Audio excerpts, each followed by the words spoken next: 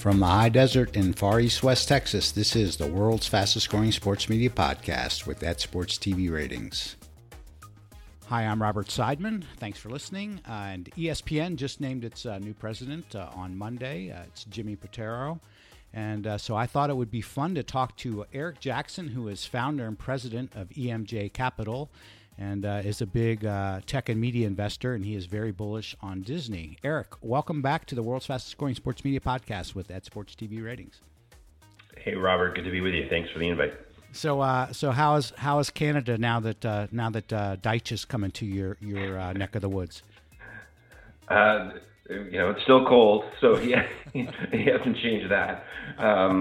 Hopefully by June we'll see some of the snow melt, but I think he's up here now for 2 weeks. He's doing like a sort of dipping his toe in the water of radio hosting. So I was driving my kids around yesterday afternoon. I flipped on AM radio for the first time in probably 10 years, and then I heard him opining about the New York Islanders, whether they were going to re-sign John Tavares or something. So I'm not much of a hockey fan, but I guess.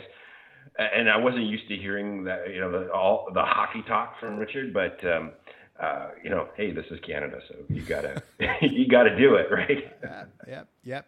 So I know that you're a Disney, a pretty bullish Disney investor, and I also got the sense over the last few weeks, maybe even the last few months, that you were pretty bullish about Jimmy. And I think you are pretty bullish about Jimmy. Why are you so bullish about this hire? Well, I think that there could have been, several people that could have filled the job.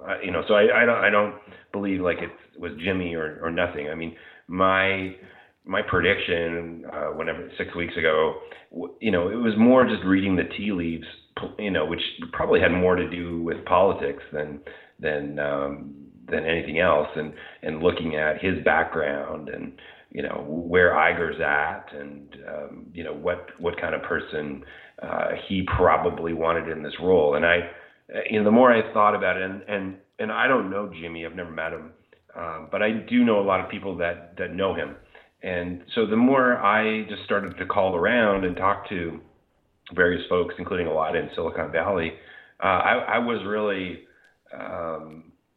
educated, I guess, about just how well he's thought of by some very super impressive people. And, given his own background, and we can talk about that, and the more I thought about it, and how things played out with Skipper leaving, and where Iger's at, he seemed to me the obvious choice.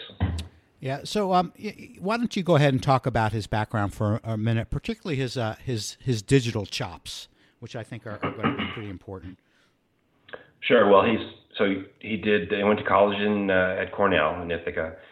Then he's a lawyer, so he went to law school at St. John's. I think he practiced law for a little bit, but then he basically jumped into tech by becoming the in-house lawyer for a company called Launch Media, which is most people have probably forgotten about, but it was started by Dave Goldberg, who unfortunately died a few years ago.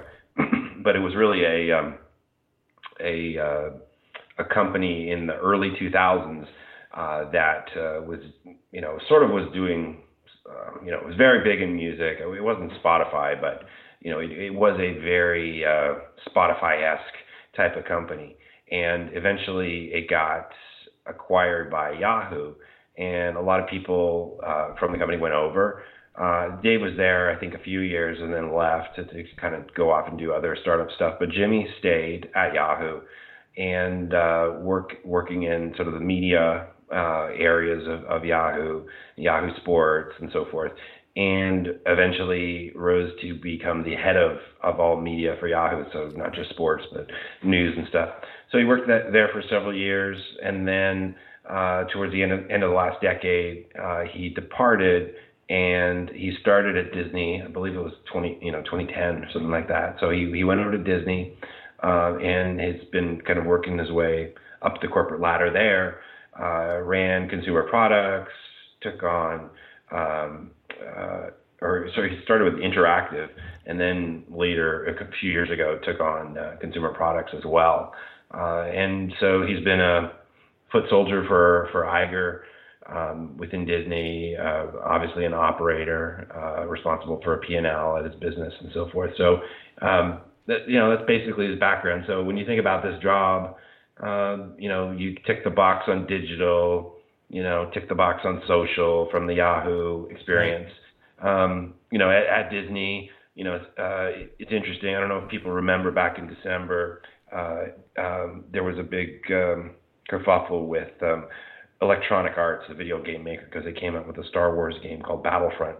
And there was some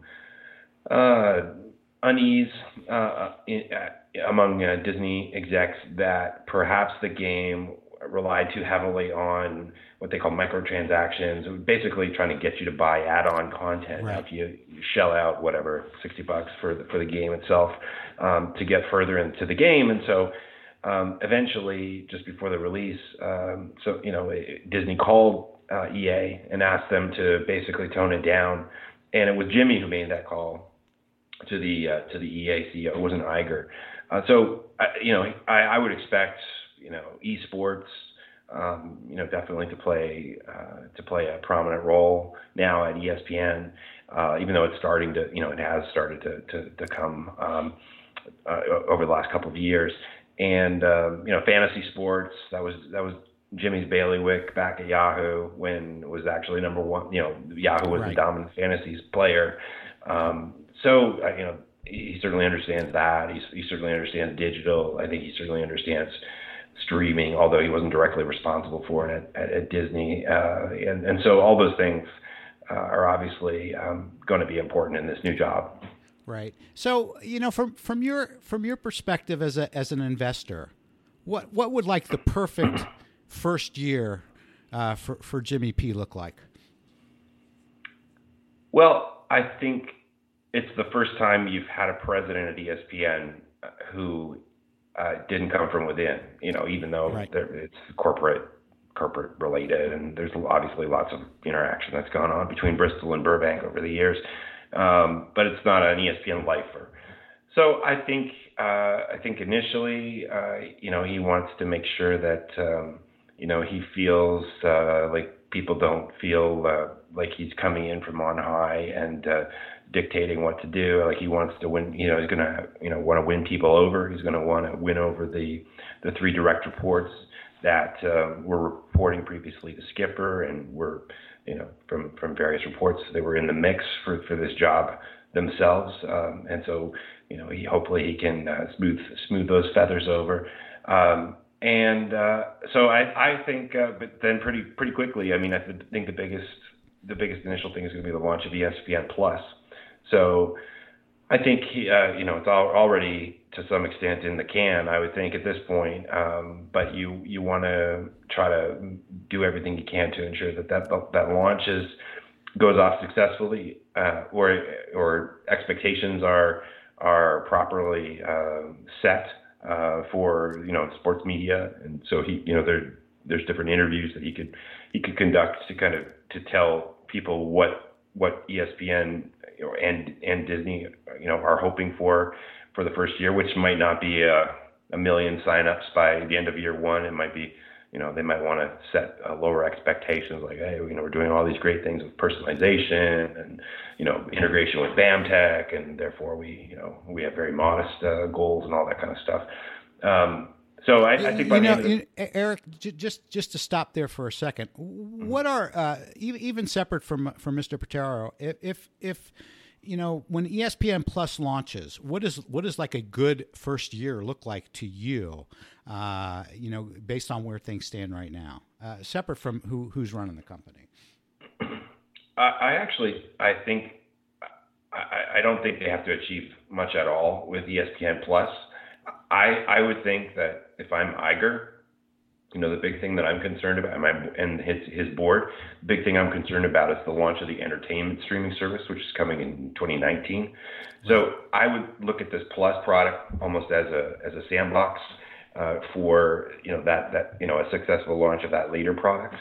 And so I think you just want to see that it works. You want to see that the BAMTech infrastructure works.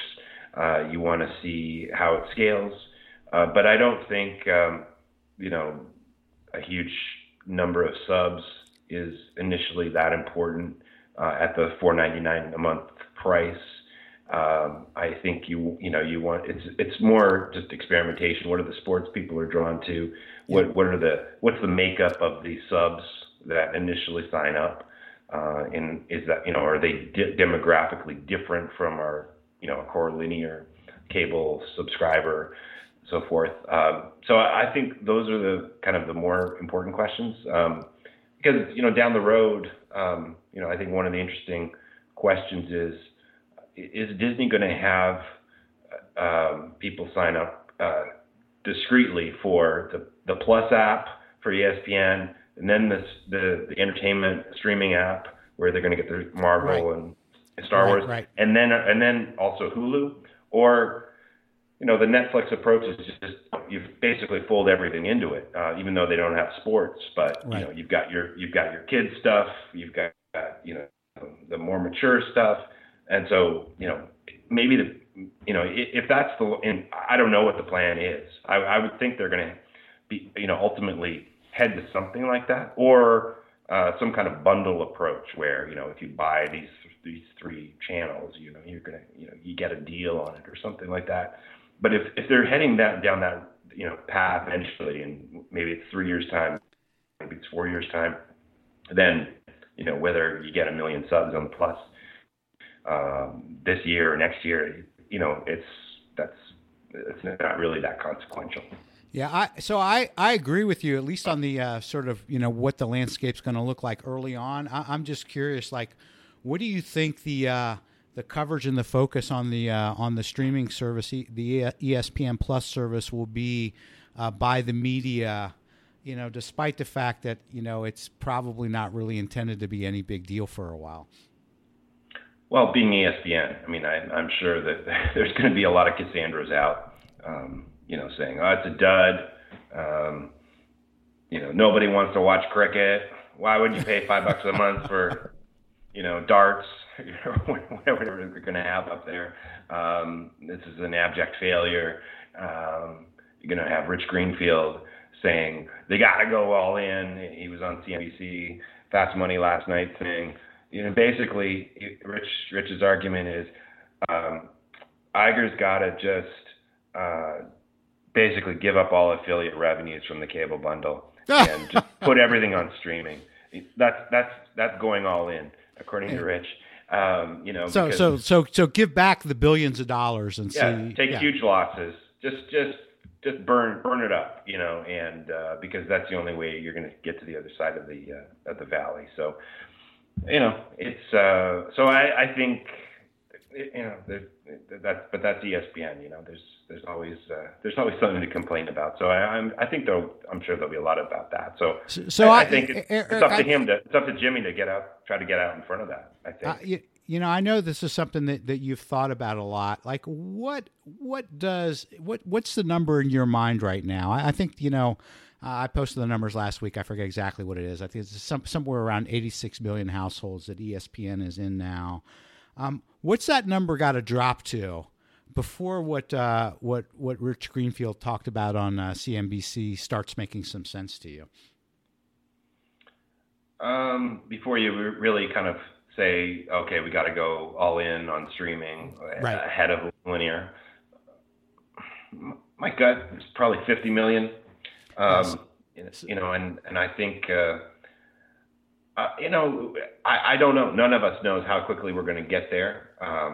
Whether it's going to be, a slow drip, or just we're all reacting to these Oscar numbers over the weekend, and a big 20% drop. I mean, it's hard just to benchmark. So the current rate of erosion is like 14 million households in 7 years.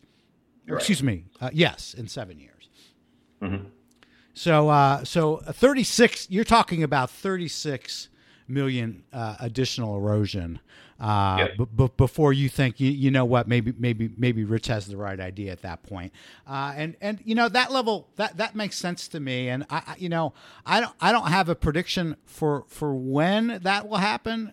But I can predict it's not going to happen in the next 3 years. That's not going to happen. So by the time like all the next rights deals are being signed for NFL and whatnot, it's going to be way above 50 million. Whatever it is, it's going to be way above 50 million. So is it fair to think you're not going to be aligned with Rich, for quite some time on that score, or maybe ever? I just think it's just bad business. I mean, no serious business person would take that advice when you've got billions of dollars being thrown in your lap. I mean, so it's just it's fanciful that he suggested it. So I think it's not going to be where the critics, where I have to agree with the critics is that I don't think it's going to be a linear decline. It's going to continue at the linear rate, whatever, 14 million subs and when was the peak? 11, 12, something like that. So I think there will be, it will get bigger. And the Bears like to say, well, one day we're just going to wake up and it's going to fall off a cliff.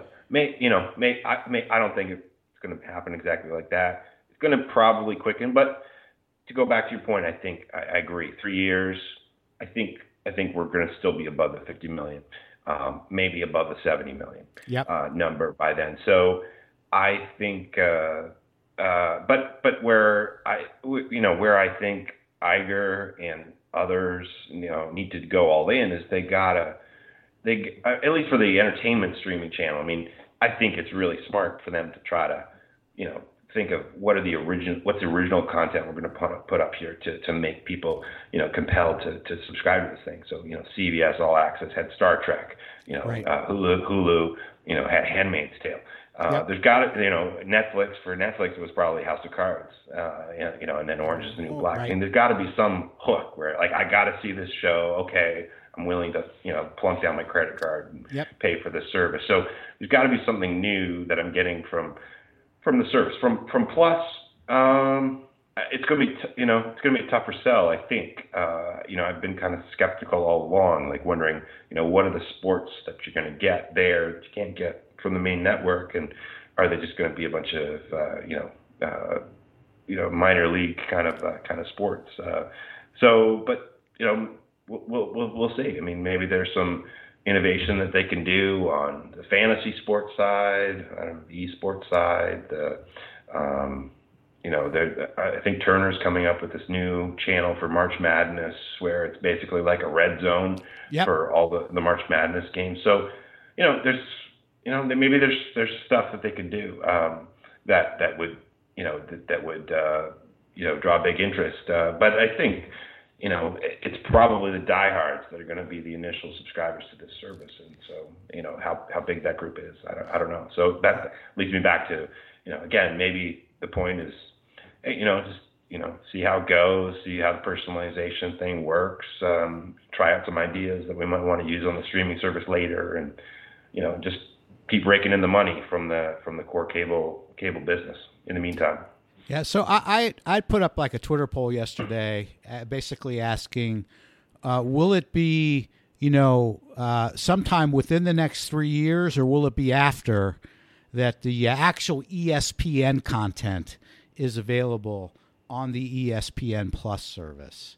And I'm an outlier. I think it will be after 3 years, but the poll results were overwhelmingly it will happen sooner. Where do you wind up on that? I think probably I'm with you on that one. I mean, I think I saw something else yesterday that, by 2020, I think like 50% of homes are supposed to have like big smart TVs where, it's all internet connected and everything. And that, and it's 4K, and it really lends itself well to watching a sport event on there, via a streaming service. But, if you, this fall decided that you were going to only put Thursday Night Football on some, Fox streaming service that just launched, there'd be riots because, I think it still would be too complicated. I mean, I remember that. So Eric, I wasn't thinking about in terms of exclusively available via ESPN Plus, but I was just talking about the ESPN content being available while still being available linearly, I guess is how I was thinking about it. So dual, like this, like kind of like the Olympics where you can, decide what you want. Yeah, I guess so. My thinking is that there is a number that correlates with the number of subscribers that are in the bundle, and that I don't know whether that number is as low as I think the number is higher than 50 million for this number, but there's some number where they go, okay, at some point we drop below that number, we're going to make ESPN content now available via streaming. But until it hits that number, I don't think there's any chance that they will make it available. I think that there would be, some period of, at least several years where there would be both linear ESPN and you'd be able to get it like, you can get CBS. Mm-hmm. Yeah, I agree with you. I mean, the affiliate fees, there's such a discrepancy between their decision to do that and what they're making per sub, right? Versus I don't know, USA Network or something like that. Yeah. Much easier for USA Network to figure that stuff out. And I think even in the sports realm, it's going to be probably easy. Turner's going to have an easier time with its OTT service, mm-hmm. right? Because it's just a different landscape and a different landscape of carriage fees. So right. you brought up what I think is a very interesting point of all of the things that they could do in terms of is this ESPN streaming service going to be separate from the Disney streaming service and separate from Hulu? How, in what kind of a time frame do you see that sort of clarifying how that'll work? It's probably going to be like in this, 2021 time frame too. Like, maybe they wrap up all these sports rights deals and, Iger departs. And then it's the new generation takes over and then that person decides to put his or her mark on what it's going to be moving forward. So I think probably in the meantime they eke out as much money as they can from this sort of old world and figure out what the infrastructure is going to be for this new world. Right. So I don't think this is going to be the new president's problem, but I am just wondering from your perspective, just on the Eric Jackson interest scale, how mm-hmm. interested are you in seeing how these new upcoming shows on ESPN? I think like a month the Get Up launches, and I think like shortly after that, maybe the new Bomani and Pablo show, that show's going to launch. What's your interest level in how those shows will perform? Pretty high, and maybe I'm a sports media nerd, but and that's not representative. But I definitely am. I'm a big Connor Shell fan. I think he's super, and I'm excited to see what kinds of new stuff develops under his watch. And these shows were kind of in the works before he got the promotion. So I'm interested in them, but I'm also interested in what's to come after. But I think there's a huge opportunity. I mean, nobody would have expected PTI or Around the Horn to become what they have become. Whatever, almost 20 years later, and yep. Ahead of time. So there's always an opportunity to surprise and innovate. And ESPN is so lucky to be such a big and successful entity where it's got the resources to attract really talented people. That it's there. We could be sitting here a year from now, 2 years from now, and some of these shows work, like the of the two you mentioned, one is a huge hit, one's a modest hit. financial hit. But then they've also got 3 new things that, are fascinating people, or one that's really taking off on Snapchat or something like this. So I'm interested. I mean, on the Get Up thing, me personally, I love Jalen and Michelle. I think they're like 2 of the more magnetic personalities on ESPN. I personally never been a Greenberg fan, but then again, like, I also don't understand how Mike and Mike stayed, on the air and as financially successful as it has been for whatever that was, like almost 20 years. So it's, you never know. And I think we just all have to, kind of modestly wait and actually see how these shows perform. But Bomani and Pablo are super, super talented. So I would expect they'd be as compelling as Jamel and Mike were on the old His and Hers.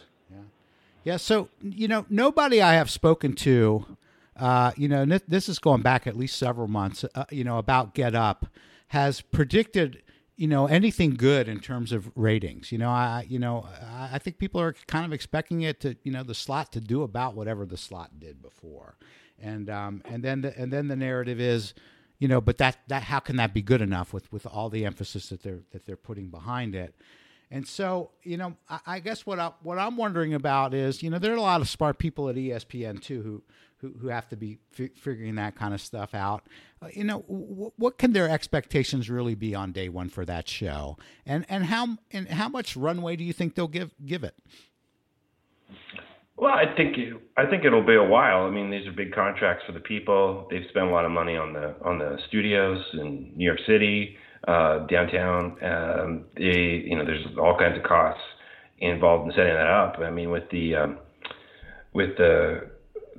FS1, I'm sorry, I blanket on the name, the Nick and Chris Carter morning show. I mean, they basically just started that thing in a corner of the Fox building on 6th Avenue. So there were a lot less costs there. There's been some investment here. Now, I think it'll pay off. I mean, I think this came up on a Bill Simmons podcast a couple months ago where, being in New York City as opposed to in Bristol, I mean, will be great for that show in terms of having talent show up as guests because, you don't have to drive, almost 2 hours to the studio. So I think they see it as sort of a long-term, play of, this is where people are going to come in and we'll interview them, not only for this show, but for stuff that we can repurpose throughout the rest of the day. So I think it'll, if they continue to, draw Mike and Mike ratings, I think that would be a huge win. I mean, I think the attitude for almost every show, sports or episodic, is that there's just going to be a continued slow drip down over these next few years. Yeah. So circling back to esports, you mentioned on this podcast and certainly on your Twitter feed over the last couple of days that you expect that ESPN will do something big in esports. What does ESPN doing something big in esports look like to you? It's esports is a complicated area to get your head around because some games are more interesting than others. Some leagues are more interesting than others. I think that what Turner's done has, really been a failure in some ways. And so what Activision is doing right now with Overwatch is still early days. They had a really successful premiere. But, can they sustain that in terms of viewership numbers?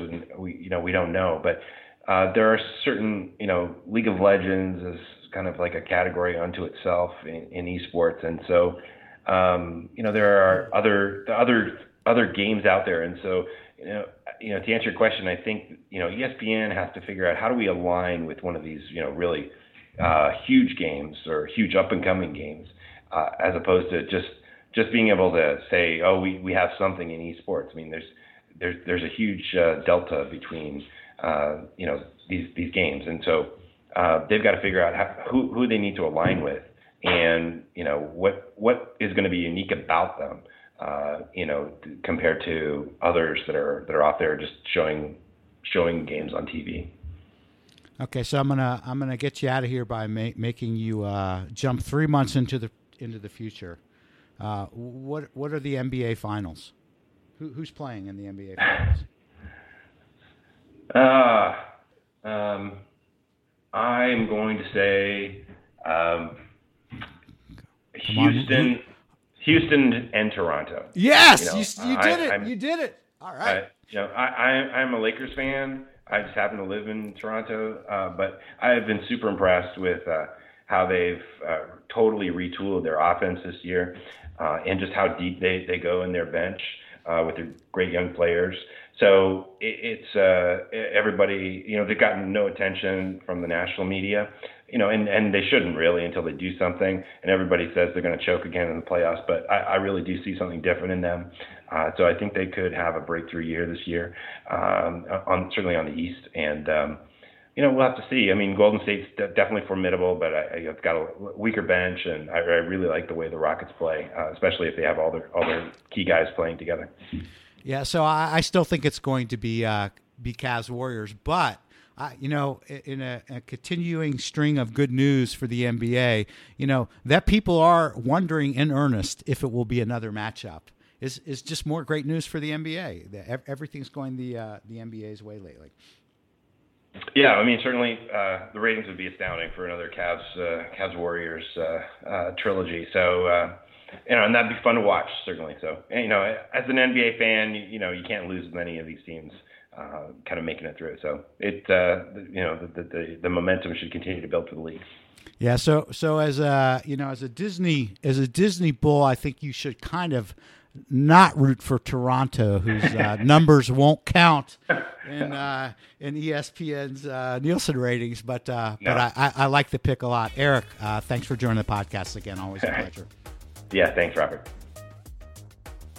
Thanks again to Eric Jackson for joining the podcast. You can find all the past podcasts on Apple Podcasts, Google Play, Stitcher, TuneIn, RSS, and SportsTVRatings.com. Thanks for listening.